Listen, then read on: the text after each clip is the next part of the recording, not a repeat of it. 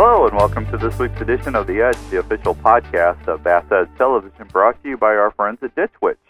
B.A.S.S Television is on Wild TV in Canada and on the V.A.S.S network through June of 2008.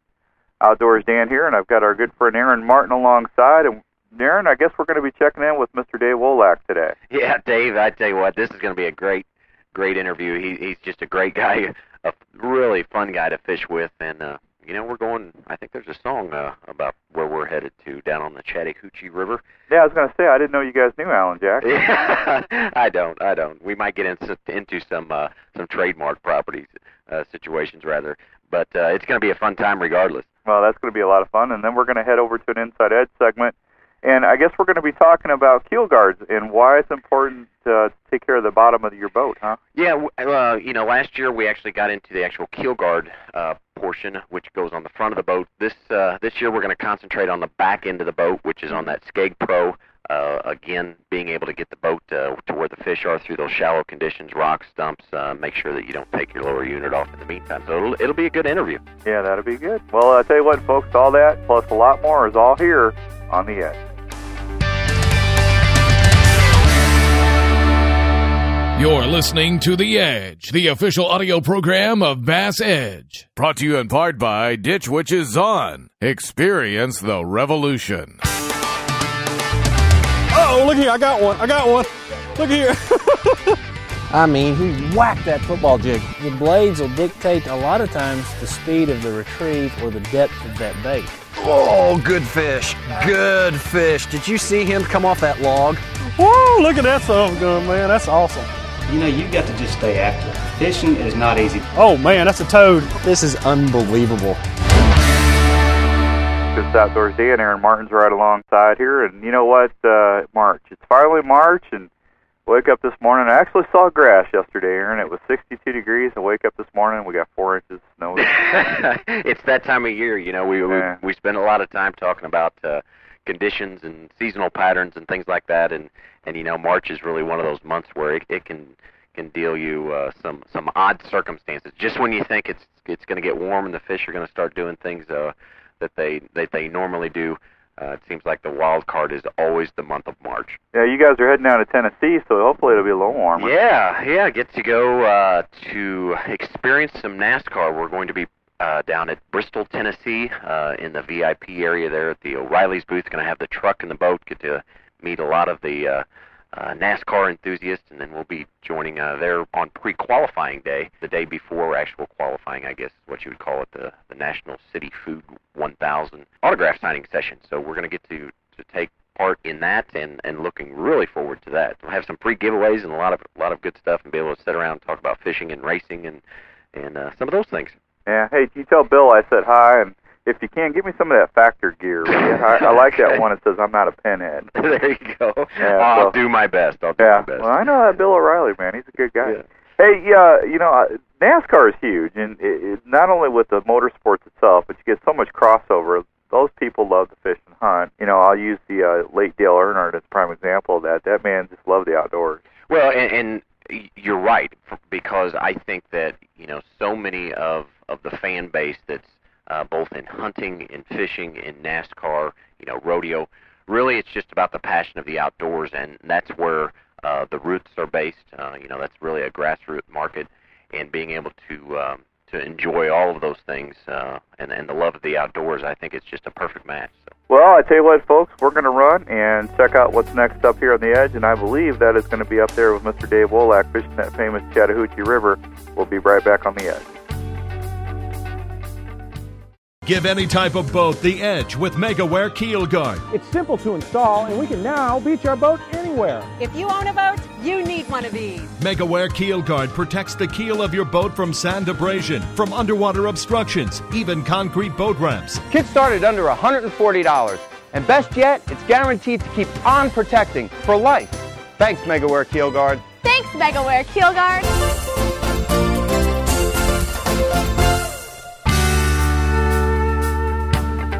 Welcome back to The Edge, brought to you in part by Ditch Witch's On, establishing a new standard in trencher power and versatility. All right, we are back on The Edge, and joining us today to talk about fishing a river is Dave Wolak. Dave, thanks so much for being a part of The Edge again. Hey, no problem, Aaron. Thanks for having me on. We were able to spend some time together on a little different situation for Bass Edge in the fact that, it was a river system. And we've really been concentrating, a lot throughout the course of the year on fishing larger reservoirs. And, you and I had the opportunity to spend some time on a river that neither of us really had seen before. Can you really set the stage for what the river was and describe some of its conditions that we faced? Yeah, no problem. That particular river system, it kind of is a natural basin of a river that I believe used to run in current, and we hadn't been there before, so we quickly learned that the lock system involved between the several lakes that barges travel through and the river system that they travel through, that a lot of times is what makes for the current instead of actually the natural river current. So it kind of runs at some times and then doesn't run at other times. So you have the natural basin of the river, like I said, and the natural bends and the deep holes, and then what used to probably be shallow ripples and things like that, but it was more dredged out for barge purposes at this point and connected by locks.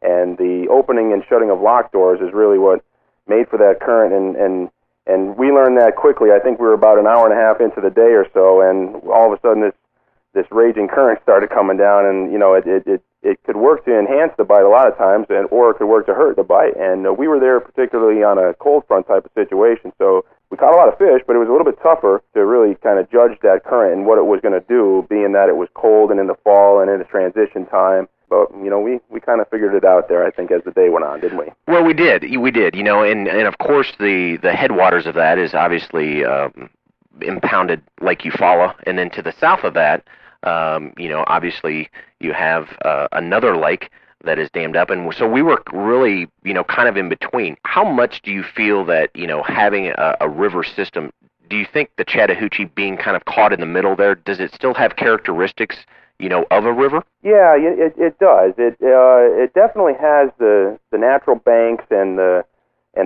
cutout outside bends and the lay down logs and things like that for in terms of debris that has been blown into certain places over time due to the current. And river fishing is one of my favorites. I mean, I always get excited because I grew up trout fishing, really, actually in the Northeast, and I know I said the T word here on Bass Edge, but learning how to match the hatch and learning how to judge current situations, it kind of comes natural to me because I grew up fishing for trout, and a trout is a good read on how critical it is to match the hatch because you're using size 18 to 22 hooks sometimes with these little tiny flies. If you're not using the exact particular hatch that's going on, you're not going to get bit. And I learned to kind of match that into bass fishing as well, and we saw some of that in our fishing that day in particular.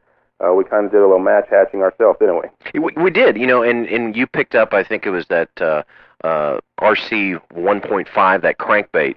And what was amazing to me when I don't know if you remember this, but you actually caught a brim that was just a spitting image of your bait.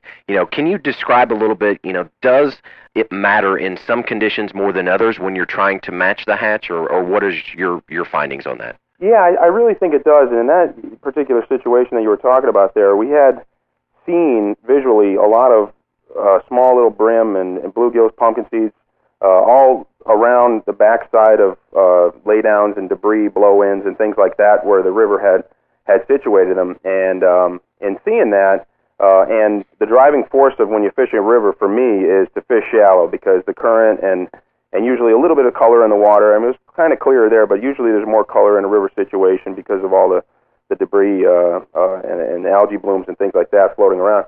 You get a little bit of color and it drives the fish shallow. So in that situation, we found that all those brim were hanging around, and I picked up that little crankbait, being a real shallow running square-billed crankbait that I could throw around all the wood, and caught a brim that looked exactly like the crankbait. So we knew we were right on target, and it was amazing because I think we threw a few different crankbaits that day and didn't get as many bites, either, not only because they were deeper running crankbaits, but because they weren't the exact color of those brim that were situated behind all those piles of wood and things like that. So, yeah, I think it does make a huge difference. I mean, I've seen it, like I said, from tournament situations for bass to trout fishing to everything, that if they feed on a certain particular type of forage, then you're going to have to match that pretty closely in order to get bit. And you could always do the absolute opposite of that, which is another technique that I like to use, because sometimes there's an overabundance of a certain type of, like for instance, shad around the lakes that I live in North Carolina.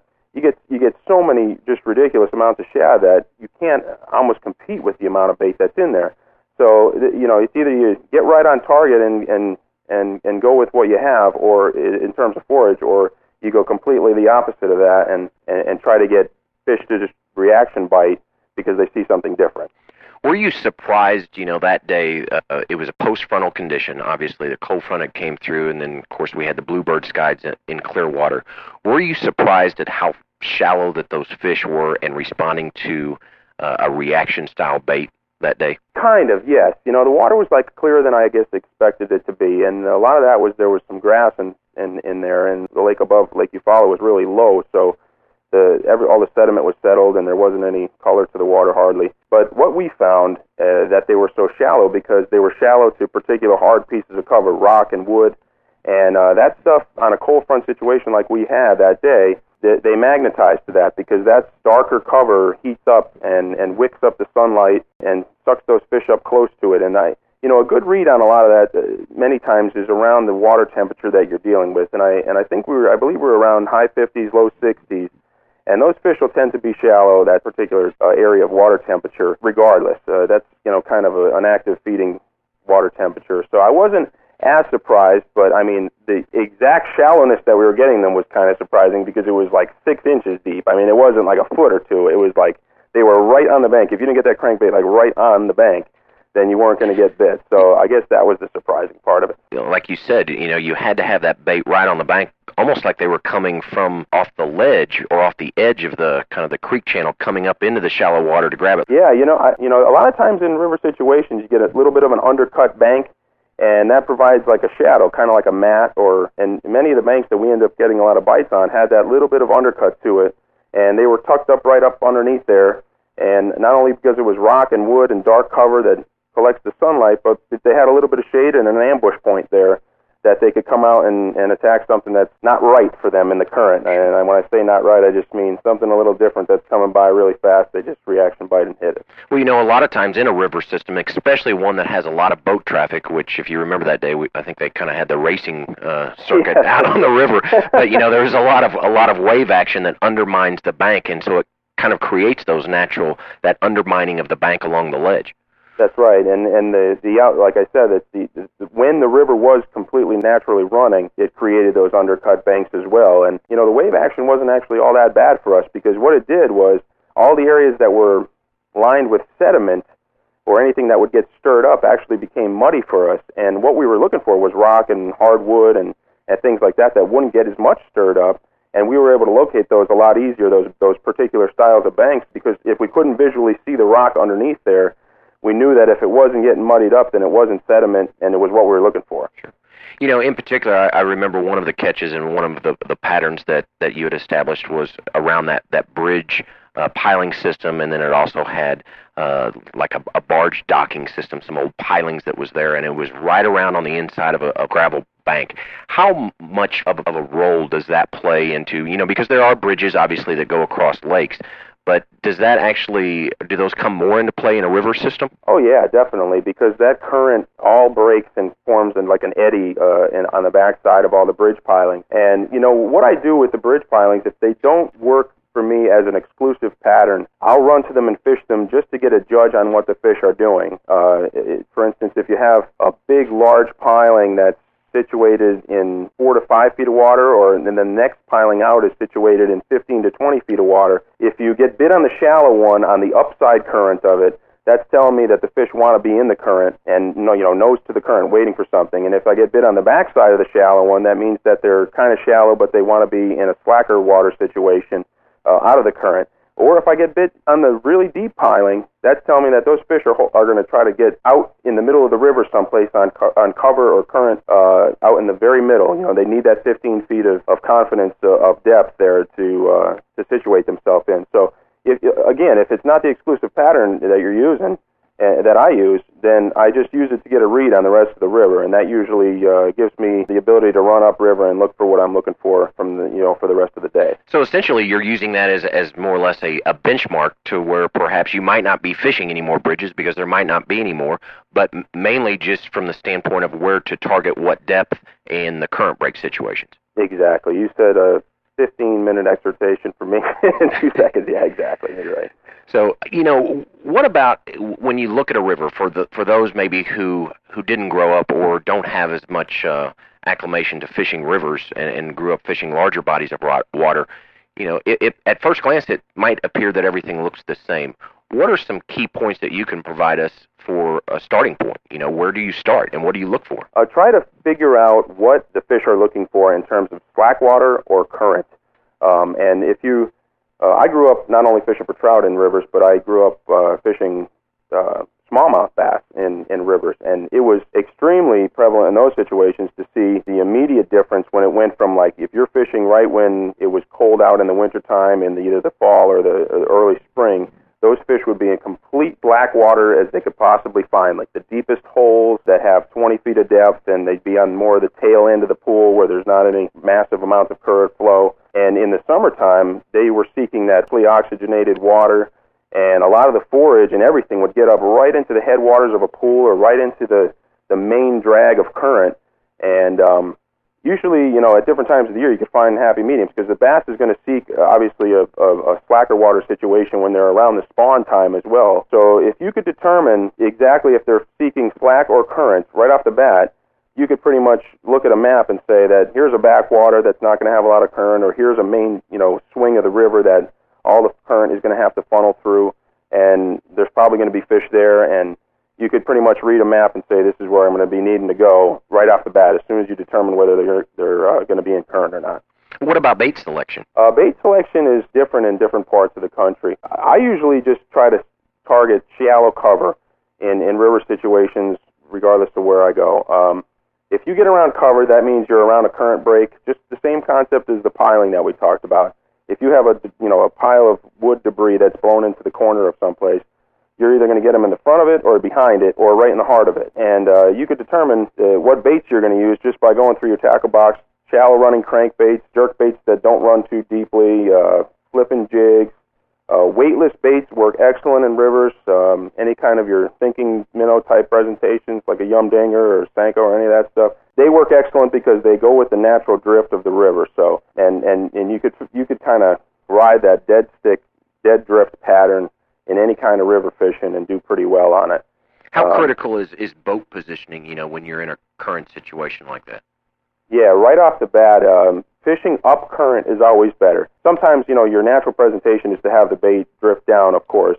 But if you're fishing down current, what you're doing is you're going to get a bite, and you're going to end up you're drift buying it. You're going to end up drifting it by the bite that you had and having to turn the boat around to fish that area more thoroughly. So by drifting up current, the fish you're always throwing to where they're looking, and they're not looking at you coming at them because they're always going to be facing up current for the most part. That obviously is not the case in slack situations, but when you're fishing that main drag, always try to just right off the bat get yourself facing up current and casting up current, at least at a 45-degree angle. So it's kind of like in football, maybe leading your receiver, the quarterback leading the receiver. You want to place that ball or that lure to where the fish is looking or where the receiver is going versus trying to throw right on top of them. Yeah, exactly. And, it comes kind of naturally to me because I'm so used to that. From when I was a little kid, my dad would take me trout fishing, and we'd walk upstream. That was it. We didn't ever walk downstream. It didn't make any sense because we'd be wading in the river, and we'd be kind of churning up all the sediment and everything as we walked down to the next pool, and a fish would get spooked by that. So, it was always just an up, always walking up or always fishing up, so it kind of comes natural to me, and you get used to that. And once you determine the degree of rate of the current flow, you kind of get that natural cast of, I'm going to need to cast 2 feet above where my actual target is in order for it to drift by at the right rate. You know what I'm saying? So if you have a super fast current, you're obviously going to have to cast up further past it. So just like you're saying, leading the receiver, depending on if you have your tackle going out for a pass or you have Randy Moss going out for a pass, you're going to have to lead them at a different rate. Sure. And in our last closing minute, advantages or disadvantages of a river system? Disadvantages, I'd say that you get a lot more variations in when you get there in terms of you don't know what it's going to be like. Weather plays a big part in how good or poor the bite could potentially be. If you have an extreme rain or something like that, whereas a lake isn't going to be as much affected by it. It might go up 6 inches, but the water clarity and depth and all the stuff on your topo maps are going to stay the same. A river could be extremely affected by the littlest weather conditions, so that's a disadvantage of it. The advantage of it is definitely your ability to always fish shallow. Current and all the other variables that we spoke about puts those fish shallow at all times, and you could go there expecting pretty much a shallow bite at every time of the year. And, I think that's a great point. One of the things that I always appreciate about a river is from year to year, or even within the same year, you have a flood or something like that, the cover, the current, it's always changing. It's kind of its own dynamic of how it ebbs and flows. And, I always think that that's one of the great challenges when fishing a river is because it's not a static environment. It absolutely is a great challenge. And so just, I advise looking ahead and looking at the weather pattern before you go. But sometimes the surprise of that is the challenge that you're seeking, and that's what makes it more fun as well. Well, Dave, that's great information, and if our listeners would like to get a message into you on your email, certainly go to prostaff@bassedge.com, and then Dave, you also have your own website, is that correct? Yeah, my website is davewolakfishing.com, and there's some contact information on there as well. All right, well, thanks so much, Dave, for your time, and we look forward to talking with you again in the future. Thanks, Aaron. See you next time.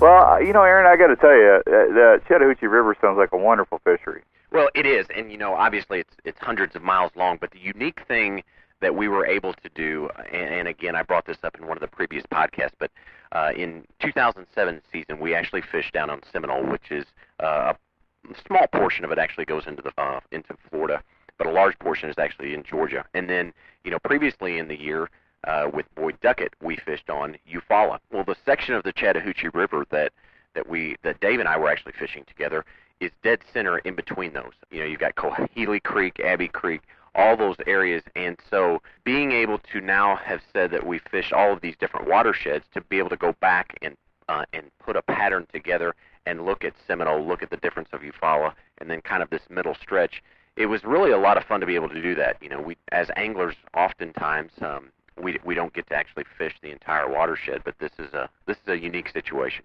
Yeah. Well, I'm sorry to hear about that. Are you okay? Did it hurt? You're such a nut.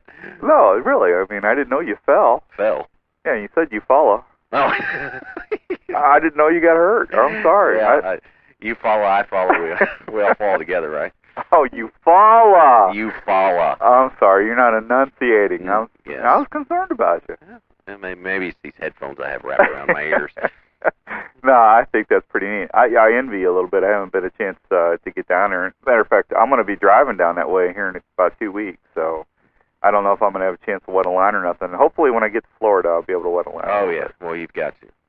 And it's just the traditional, it's exactly what a lot of us, I know you and I, Dan, growing up on small streams and rivers and farm ponds, but that is really what the Chattahoochee, and especially that stretch, you had current breaks, channel swings, just your traditional. You even had a little vegetation mixed in the river, so sure. A lot of great things. And I'm telling you, just being able to go and key in, like Dave said, on those harder surface, I guess, channel swings to where they had some of that rock. Those fish were holding extremely shallow and extremely close, and really responded well to that crankbait.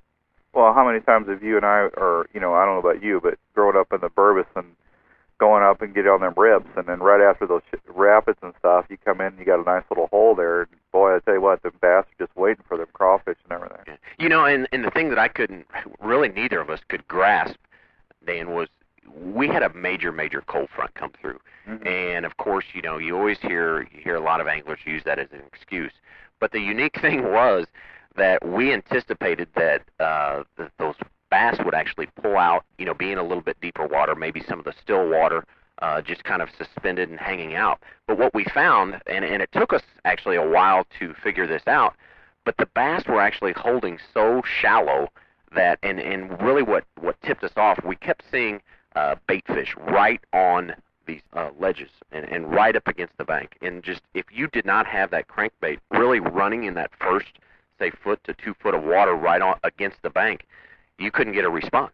It was really a learning process for both of us. We had a lot of fun, and really what I gathered, I know we talked about this in the interview with Dave, but when he caught that brim, and he held it in his hand right next to the crankbait that he was throwing, and it was an identical match. And really? You hear a lot of talk about matching the hatch, both colors and size, and with that water being clear, we were very, very fortunate. Well, there you go. Well, he sounds like he had a great time. Tell you what, folks, we need to take another break. When we come back, you're going to go inside the Edge. You've got the truck. You've got the toys. Now it's time to get the hitch that gives you more time to play with both. It's the Tow and Stow Receiver Hitch by B&W. You want options? Select the ball size, adjust the height to level the trailer, or stow it out of the way in just seconds. It's 10,000 towing pounds worth of durability, convenience, and the latest technology that has made B&W famous. The Tow and Stow Receiver Hitch by B&W. Call 1-866-BEST-HITCH. Welcome back to The Edge, the official podcast of Bass Edge. Welcome back to The Edge, and joining us on this week's Inside Edge segment is the president of Megaware Keelguard, Dave Shumway. Dave, thanks so much for being part of The Edge. Well, thank you. I appreciate this opportunity. Dave, one of the things that we stressed on this week's episode, and really always stress, is the importance of boat protection from stem to stern. And obviously, Megaware Keelguard has really set the bar extremely high with the introduction of coming out with the first do-it-yourself Keelguard installation, and certainly that's been a tremendous hit. But now you also have something that really protects the other end of the boat. Can you talk a little bit about that? Certainly. That's our skeg protector called a SkegPro. And what we've designed is a stainless steel product that goes on the lower edge of your motor to protect that skeg from damage through rocks or ramp dragging or anything that could cause damage to that lower unit on the soft aluminum portion. And one of the things that I appreciate as an angler is being able to proceed with confidence to get to where the fish are. And a lot of times those aren't under ideal conditions, let's say. You got to be able to get back into the shallow water, into the backwaters. And really the SkegPro serves as two things. One is from a preventative side, and the other one is, to make sure that you can proceed with that confidence. That's right. We want to take the fear of moving into dangerous spots or maybe somewhere where it could be hazardous.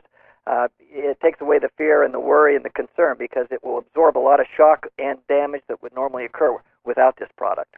Well, and the skeg on your motor, obviously, it does multiple things. But without that, it certainly really opens up that whole prop area to a tremendous amount of damage, which we all know stainless steel props are not cheap. How easy is this to basically apply to, let's say, motors who potentially have some minor wear on their skeg? Well, minor wear won't be an issue because this can cover up a lot of dings and nicks and chips.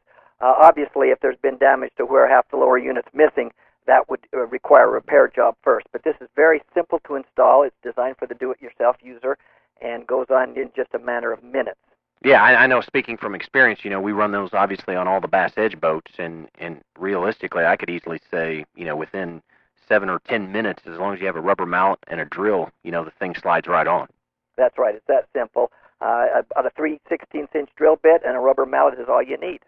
And, what about as far as how universal is the product? Do you have a number of sizes being able to address most motors? Well, currently we have about 14 different sizes and models, and about 4 or 5 of them fit about 80% of the lower units out there. So we have a unit that will fit virtually any motor. And what is the actual, is it stainless steel that the SkegPro is actually made out of? Yes, we use a mirror polished stainless steel. It almost looks like a chrome accent piece. And we use it with 304 stainless steel, so it's designed to protect against harsh marine environments and still looks good and creates a custom look and lasting protection finish. Well, it's funny you bring that up because I've had a lot of people think when they see that, they're like, well, man, that's really interesting. Did you put that on there just for aesthetics? And of course, the answer obviously is no. It's actually for protection, but it's amazing the aesthetic effect that adds to your motor and to the overall appearance of the bass boat. A lot of people tell us that. Exactly. It looks so nice. What about when it comes to, are these just designed for, for bass boats, or can you really apply those to any type of outboard? Well, there's a lot of universal fit. It's almost any outboard out there. There's a lot of commonality between the different lower units, and so it will fit virtually anything that's got a lower skeg. You know, the other thing is, when talking about this, it's not just from, let's say, running your boat or running your motor through rocks or trees or stumps or along those lines. I know there's been numerous times to where I've forgotten to raise my motor prior to pulling it out of the garage or even pulling it out of the boat ramp, and the SkegPro really helps address kind of that forgetfulness of potentially doing damage there. I've experienced that same sickening feeling and noise when I forgot to raise my lower unit and heard it scrape along the back. And fortunately, I did have a skeg protector on, and it wore just a little bit of the corner, and I hate to think what would have happened without that. Yeah, and that's another good point, because it's not cheap to repair. There's a lot of machining and welding techniques that have to go into when you get that skeg repaired. That's right, and that's again why we call this a preventative product. It's ideally suited for putting on before that damage occurs, but if there's some wear or some chips like we mentioned earlier, you can certainly cover it up. In our last closing minutes here, Dave, what about as far as, cost compared to fixing, let's say, a skeg versus the actual cost of a SkegPro? Well, it's a small fraction compared to the repair work that a repair shop would charge. Typically, these retail for $69.95, which we find to be very competitive in the market, and especially when you compare it to the potential of damage that could occur. Yeah, there's certainly no comparison as far as I'm concerned. Again, great information, Dave, and Megaware Keelguard continues to raise the bar on quality boat protection products. How can our listeners find out more information concerning the SkegPro or really any of Megaware's products? Well, you can learn more about the SkegPro by going to our website, which is www.keelguard.com, and there it will have the listing of different sizes for the different motors and applications. And what about a telephone number? You can reach us anytime at 800-292-9835. Well, Dave, I really appreciate your feedback and your information, and certainly appreciate you being involved with Bass Edge. We look forward to next time. We do too. Thank you very much, Aaron.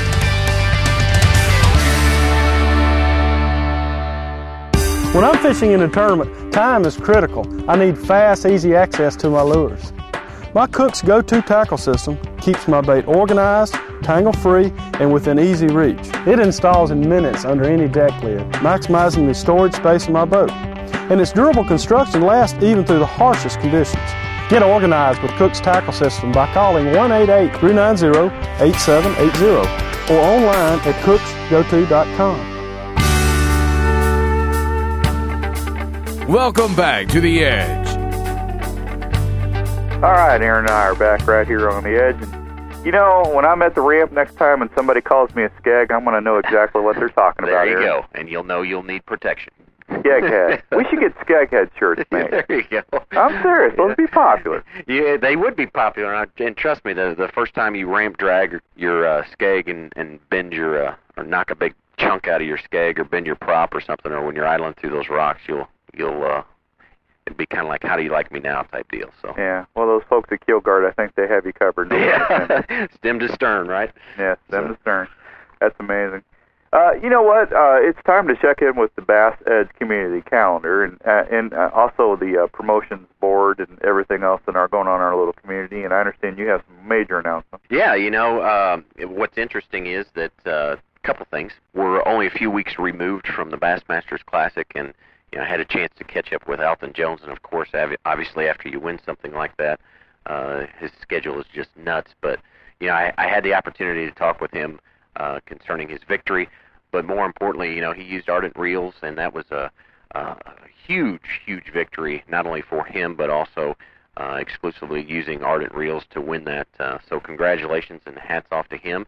The other thing is our very own Steve Brigman just came back from the Texas Outdoor Writers Conference, and he won 3 awards, one of which was for the best web story in the category that he wrote, and then also 2 of them were for his photography. So hats off to both of those guys. I think that's just tremendous. A lot of things going on with him. Yeah, you know what? Bass Edge seems to have some good affiliations there, right? Yeah. Yeah, that's awesome. That's because we got you, Dan. Well, I didn't want to say it, Aaron. I was being humble, but thank you. I'm glad somebody realizes it. Hey, you know what? We know a lot of things going on. I know everyone, when you were up here in Iowa, everybody enjoyed talking to you, and I know they're anxious to get you back. But we've got a whole bunch of stuff to do before you get to do that again. And don't forget, folks, we want to hear from you. If you have a question or comment or just want to say hi, would you please send a listener email to prostaff@bassedge.com. And you know what? Some of those is going to be answered on this program, but the majority of it will be answered on the web and also on the newsletters. And don't forget about that newsletter. That's very popular, isn't it, Aaron? Yeah, it is. And I really enjoyed seeing the first issue. I know that they've already got, I think the second one is about to be finalized. But it's just a great way to keep up to date as far as what's going on, not only within Bass Edge, but also just within the fishing industry. And I just want to say thanks to we have received so many emails from just letting us know what's going on in each of the individual anglers that send in, but also the great questions, and just really appreciate people taking time out to send us a shout. Well, we always want to hear from everybody. Absolutely. So that's amazing. A lot of stuff coming up, but you know what, folks? Don't forget to tell your friends that they can go to iTunes and get this podcast absolutely free of charge. If they don't want to go to iTunes, you can go just right to BASSEDGE.com, and it's free as well there. And if you do take it on iTunes, though, please make sure you take the time to give us a rating. And I always like to say 2 antlers way up, but, however you want to do it. That's a good one. Are you laughing at me? Dan is, no, I'm not heckling you. But the other thing that I do want to squeeze in before we run out of time is one new segment. If you have not had a chance or an opportunity to go see that, on the media page, we now have the video tips from a lot of the different anglers and pro staff that we work with. And they're just quick tips, things that will ultimately help you either stay more organized, catch more fish, a lot of great things like that. They download very, very quickly, so be sure and check those out as well. Yeah, I didn't get asked to do any of those. No, you will. Yeah, okay. I'm still waiting for my free fishing trip. I hear you. Me too. And my blaze orange shirt. You You got to wear the do-rag first. Whatever. All right, folks, we got to get out of here. We're way over time. Next week on Bass Edge TV is FLW angler Travis Rule, and he'll be talking about Table Rock Lake. Is that correct? Travis Ruley, great guy, and we get to experience some jig fishing. Really? Mm-hmm. You and them jig fishing. Jigs. Up and down. That's right. Up and down. I just wish you'd make a decision. Hey, we'll see you next week right here on The Edge, folks. Have a great evening, and thanks for listening.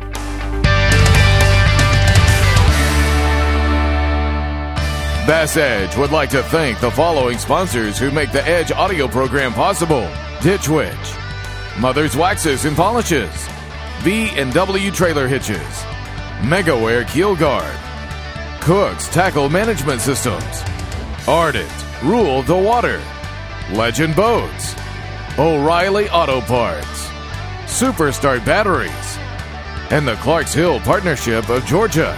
For more information on Bass Edge, including our television show, training materials, e-newsletter, and podcast, please visit www.bassedge.com. Be sure to join us next week on The Edge.